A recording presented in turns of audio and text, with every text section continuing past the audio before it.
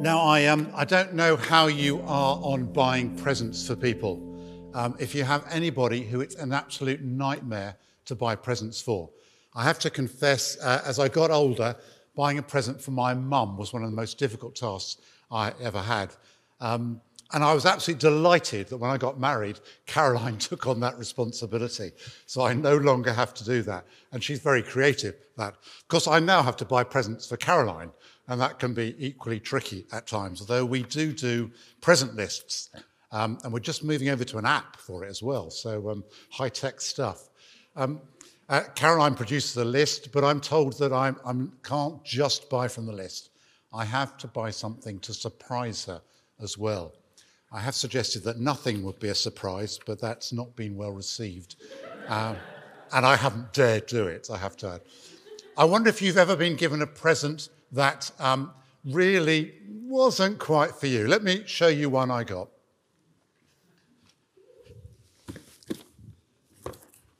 It's this. So we got given this at Christmas, and we tried it for a bit, but I have to say, neither of us really liked the coffee it made. So frankly, it's not the best gift for us. And actually, we've taken it out of the kitchen. It's back in the box. We're no longer using it. But we're thinking about gifts, and that's what our topic for this evening is in our series on living sacrifices. We're thinking about a giver of gifts who knows exactly what is right for us, exactly what we need that will benefit us and others. A giver who also will know, unlike my brother hopefully, if we're using the gift or gifts that we've been given. The reading we had was the first 11 verses, and I know we looked at some of those verses last week. I wasn't here last week, more of that later, but I've chosen to look at the whole passage because there is a wholeness to it, so please forgive me if I'm covering old ground. I do hope I'm not contradicting anything that was said last week. But at the start of the chapter, Paul uses his standard formula to let his readers know that he's changing the subject. Now, about the gifts of the Spirit, brothers and sisters, he goes. Now, actually, in verse 1, where he says it's translate gifts of the Spirit, literally it is spiritual matters or things. But in verse 4, we see the use of the Greek word charisma, which lets us know that he's talking about spiritual or grace gifts. The Corinthian church had lots of problems. The church was filled with division, arguments, lawsuits, and immorality. On top of that, there was confusion about marriage, about food sacrificed to idols, worship, the Lord's Supper, the resurrection, giving, and spiritual gifts. Some people thought that some spiritual gifts were more important than others because they'd been given the more supernatural and, in their minds, the more spectacular gifts. And here in chapter 12, Paul begins to address the issue. Paul recognises what the past experience of the Corinthian believers might have been like before they turned to Christ. And whilst they might feel that there are similarities, he makes it clear that there is a very obvious distinction between their past and their present. Now, we might find it really difficult to conceive of anyone in the context of a Christian gathering or Christian worship saying something like, Jesus be cursed. But we're talking about a group of believers in Corinth, many of whom would have been young and immature in their faith, whose previous spiritual experiences may well have been participating in pagan ceremonies or idol worship, where some of those participating might well have been driven into some sort of spiritual ecstasy and utterances.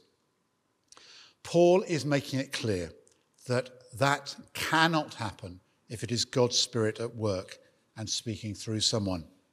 It's a sure way of distinguishing true from false. The Spirit of God would never lead anyone to speak of Jesus in this way. The Spirit's ministry is to exalt Jesus, to lead people to say that Jesus is Lord, not just with their lips, but through the transformation of their hearts, minds, and very lives. And we've had a lovely example of that this evening.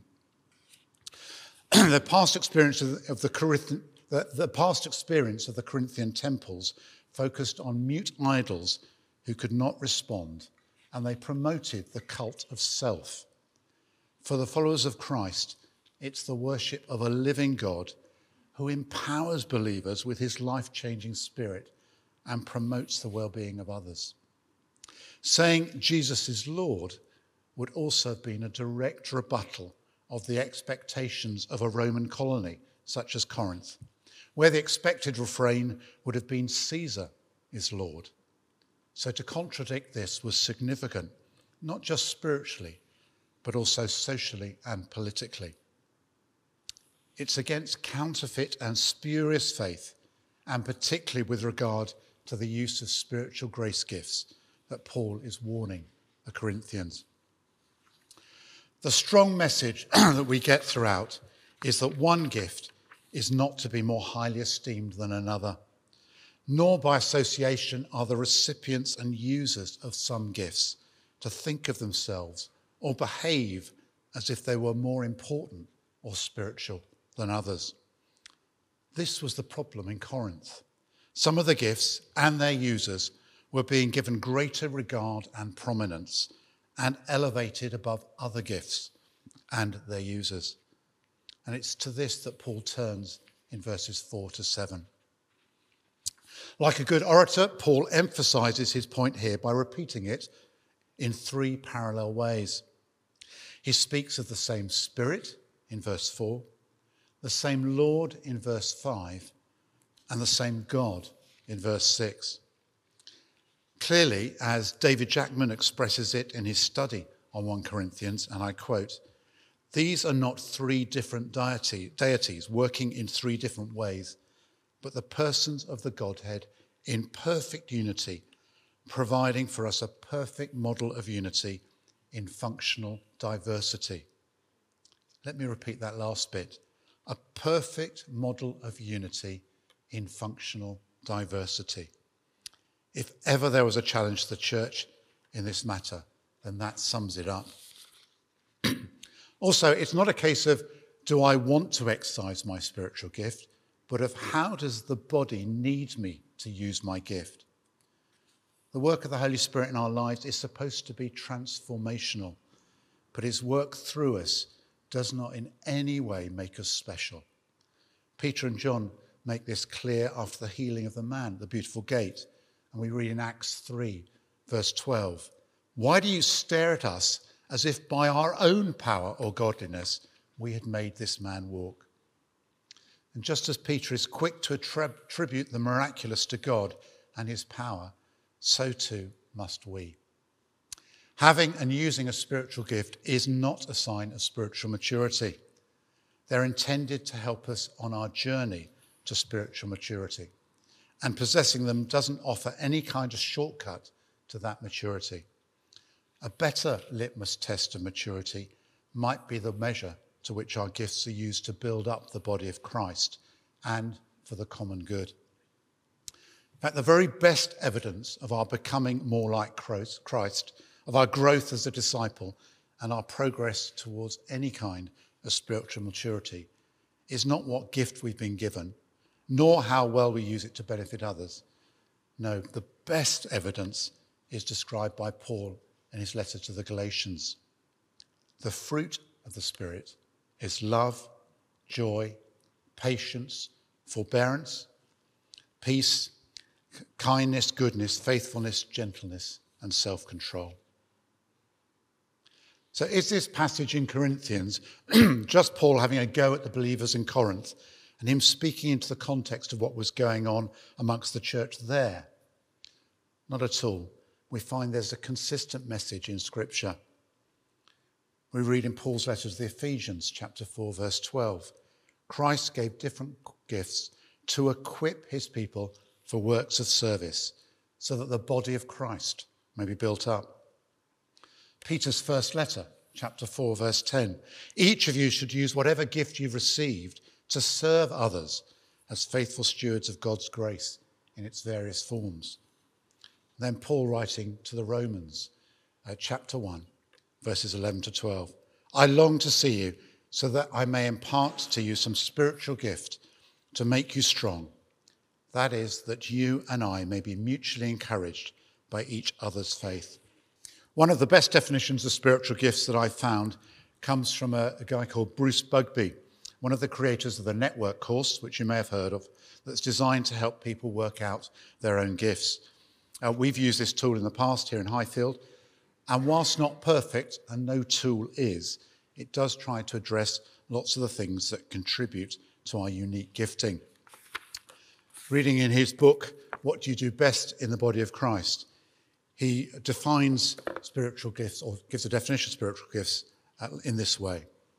Spiritual gifts are divine abilities distributed by the Holy Spirit to every believer according to God's design and grace for the common good of the body of Christ. Spiritual gifts are given by the Holy Spirit, and they are given to every believer in Jesus. Nobody who has faith in Jesus can ever say they are not gifted, because they, you, me, we are. The gifts aren't given to us to become popular or for us to stand out in any way. They're given for the common good of the body of believers, the church. And it's no mistake that Paul's analogy of the body and the mutual need and interdependence of all its parts is applied to the body of Christ, the church, you and me.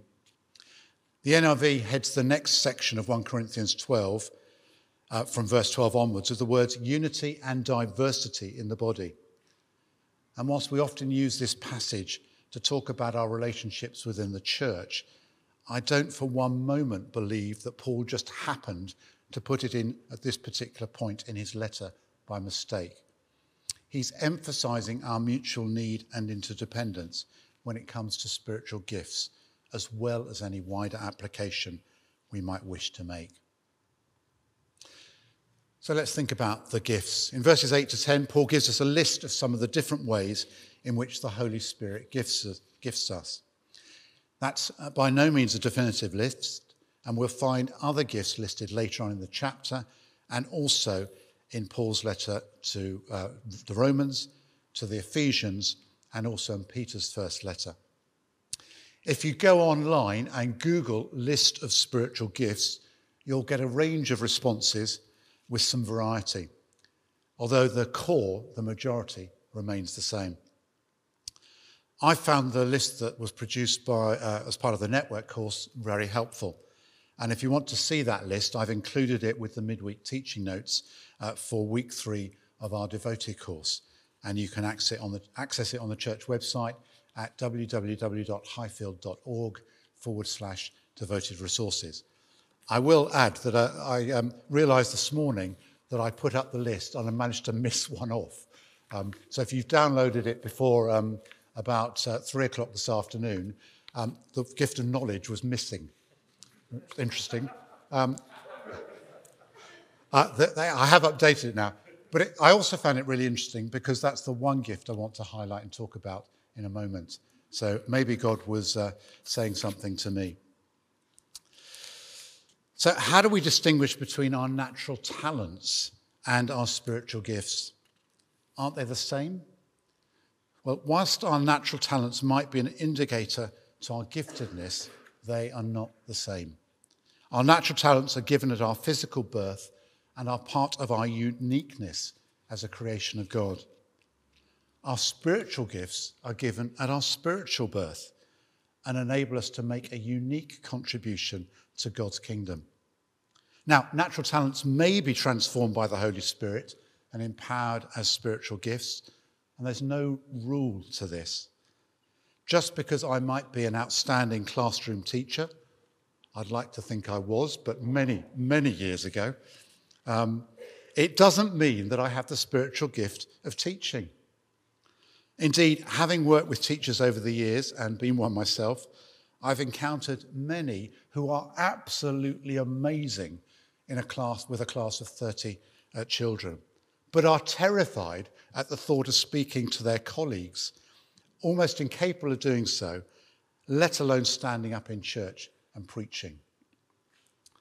Whether they be natural talents or spiritual gifts, they both come from God, and we've a responsibility to identify them develop them, and use them to the glory of God. So what are we to do?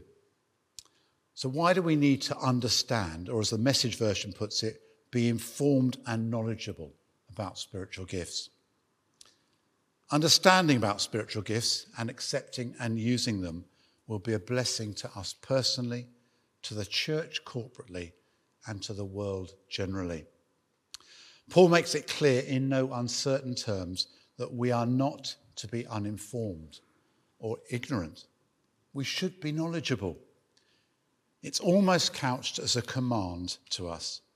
He writes extensively and explicitly about spiritual gifts here in 1 Corinthians and elsewhere in the New Testament. He's echoed by Peter in his first letter, and to remain ignorant is to ignore Scripture. So we shouldn't be uninformed. Secondly, we are expected to use them. Paul, when writing to Timothy, in 1 Timothy 4 verse 14, says, "Do not neglect your gift which was given you." To write in such a way would imply that there were those who were not using their gift or not using it in the way that it was intended to be used. And as we read on in 1 Corinthians 12, Paul makes it very clear that our diversity of gifting is built upon a mutual dependence. Now, I spent last weekend in Derbyshire with all the discipleship year students from across the country. Thank you, Joe. There's a wave there, and Serene's there as well somewhere, I think. Give us a wave. Thank you. Just a quick plug for the discipleship year. If you're wondering what God's calling you to next year, why not explore the discipleship year? I know Joe and Serene would love to tell you about it. It is a really exciting opportunity to find out more about, is God calling you to some kind of full-time ministry, or just to spend a year growing in your own walk of faith. Enough of an advert. But I spent last weekend with the DY students from across the country. And our speakers got us to complete a survey called the Fivefold Ministry, an exercise I recall also doing on a church weekend a few years ago. Whilst not the most scientific of processes, it enabled us to rank our preferences for 5 ministries or gifts: evangelists, teachers, prophets, apostles, and pastors. We were then asked to divide into a group which was based on our top preference. And some were surprised. Some simply had what they already knew confirmed to them. Probably the most interesting part of the exercise was when we were asked what we thought the church would be like if it was made up just of people with our particular preference. The pastors, incidentally the biggest group, quickly realised they needed to be able to do more than just care for people. There were similar realisations for the other ministry areas. It quickly became apparent that we need one another and the gifts that we all bring. So we're not to be uninformed, we're expected to use them. And thirdly, we're stewards who will be held accountable for the use of our gifts. Peter wrote, and I've already read it once, but I'll read it again. Each of you should use whatever gift you've received to serve others as faithful stewards of God's grace in its various forms. Spiritual gifts are literally grace gifts. They represent a small part of the grace that we've received from God, and it's our responsibility to wisely manage or be stewards of this grace. God created us to be both in relationship with him and one another. And in meeting the needs of others, we also find the satisfaction of being connected with them. Our grace gifts aren't given us for us to keep them to ourselves, but to be used to further God's kingdom in the world today. Jesus tells the story in Matthew 25, the man who's going on a journey and entrusted his money to his servants according to their ability. 5, 2, and 1 bags of gold were distributed. 5 bags produced a further 5 bags. 2 bags produced a further 2 bags, but the 1 bag saw no return, not even interest from a bank deposit. The master had words of congratulation for the first 2 servants and of condemnation for the servant who did nothing with that which was entrusted to him. That parable of the talents emphasizes the point that God expects a return on his investment, and someday we will be held accountable. So I've talked a lot about spiritual gifts. So how do I find out what my spiritual gift or gifts are? How can we discover that? Well, there are a number of online tools or surveys that are available. And indeed, I've mentioned a couple of them in the midweek teaching notes for this week. They can be helpful, but please don't just use them in isolation. Put them in the context, I would suggest, of the following guidelines. First of all, know what the gifts are. If we're trying to recognize them in our lives, then we need to know what they are. And I've already mentioned where we can find lists of them in Scripture and a list that we've made available. So know, pray about it. We should go to God in prayer and ask him what our gifts are and remain open to him. And maybe tonight is an opportunity to do that. As Paul tells us in verse 11, it is God the Holy Spirit who chooses our gifts. So ask him to reveal them to us. We should serve as well. Please don't sit back with a view that I can't get involved in volunteering for anything in church because God hasn't shown me what my gift is. And I don't want to be doing something that turns out to be the wrong thing. We shouldn't be waiting for God to tell us what our gifts are before we begin serving him in ministry. As we get more involved, patterns will emerge that may well help us to discover what our gifts are. So know, pray, serve, and ask. Ask others. Talk to other believers who know you well. Ask them what they think your gifts are. It's hard to imagine God giving us gifts that no one else recognizes but us. And finally, desire. We should ask ourselves, what do I desire to do? What do I want to do? What do I delight in doing for Christ? What am I passionate about in relation to fellow believers?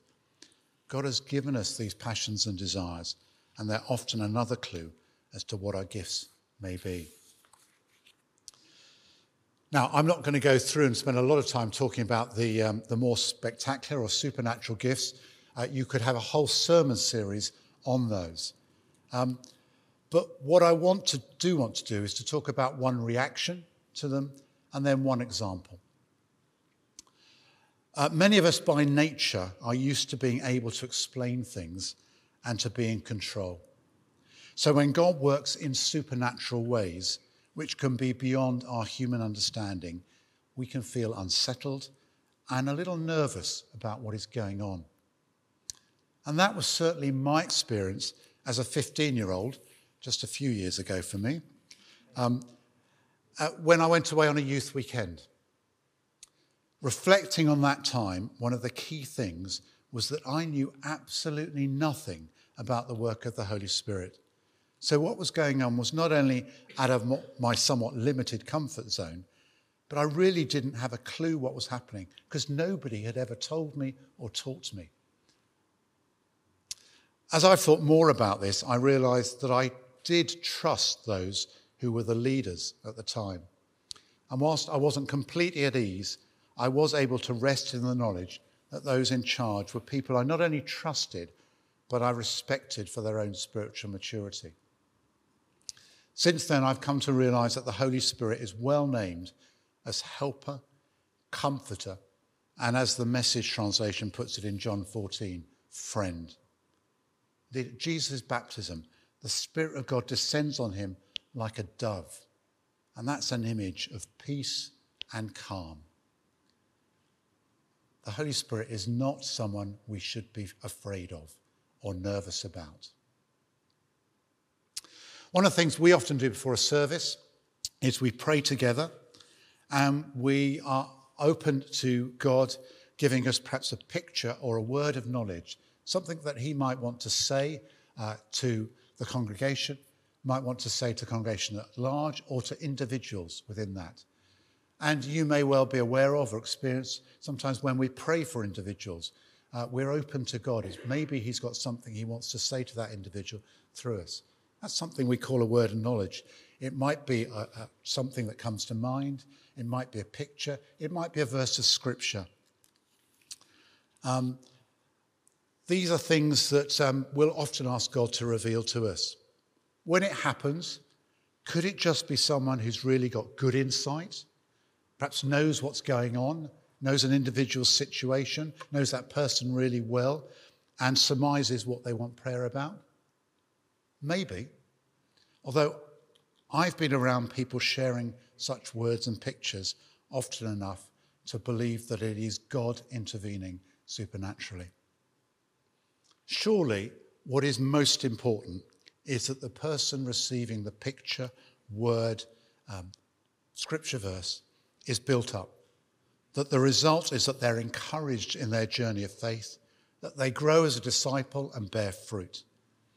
And incidentally, and some of you will get this, a byproduct of me receiving a word or picture, and it's not something that happens that regularly to me, or being with someone exercising that gift, that encourages me and strengthens me in my walk as a disciple.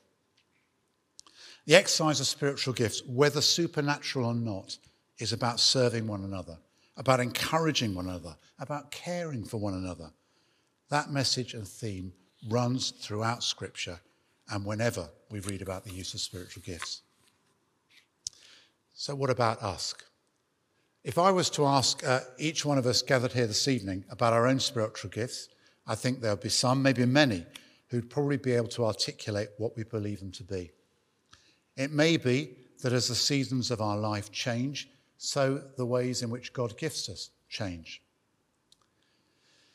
However sure of our gifts we are, however long we might have been using them, the challenge for us is the same as that for all of God's gifted family, which is to ensure that we're making every effort to use them to enrich the life of the body of Christ. Often we can see something in others that they struggle to see in themselves. So might I also suggest that we have a part to play in helping others to recognise their gifts and to give them opportunities to use them and to develop them. A word of encouragement, thanks, or appreciation to someone about something they said or done could help in that journey of self-discovery and awareness of the Spirit's gifting. Do you recognise the gifts that God has given to others? Do you thank them for what they bring to the body of Christ? Do you encourage them in their use of their gifts so that they feel valued, built up, and keen to keep using their gifts? Whilst we continue to use our own gifts for the common good, may we actively encourage others to recognise the Spirit's gifting, to grasp opportunities to use their gifts, and to be expectant that God will move and be at work amongst us. As I finish, just maybe some cautionary words, and that's what I've entitled them on my notes. Finally, and most importantly, and please hear me on this, at no point do I think that spiritual gifts run counter to the Word of God. Paul had to correct the Corinthians who'd gone off course and seemed to be placing an overemphasis on the experiential. Now, in truth, there have been times when churches have been guilty of doing just that. What we're trying to achieve is the right balance where the Word of God is the rule book, the foundation, the ultimate authority. But we desire and seek God to move amongst us in different ways. Just as there was the counterfeit and spurious in Corinth, and against which Paul is warning the church, we've experienced the same throughout history. If we argue about the existence of spiritual gifts, who wins? If we suspect the genuineness of their use, who wins? If we choose to believe that some have died out and are no longer required, which I personally don't believe, and argue with one another about it, who wins? If we elevate some gifts to a place of prominence at the expense of others, who wins? If we place on a pedestal the users of some gifts rather than others, who wins? I could go on, but you get the point. The only winner when the church argues is not God and his people, but the deceiver, Satan, who longs to stop us being active and effective. When we recognise the gifts that we've been given, when we use them as they're supposed to be used, then not only do we honour God, but we honour his people as well. There's also a sense of fulfilment and immense satisfaction in doing what God designed and gifted us to do. Amen.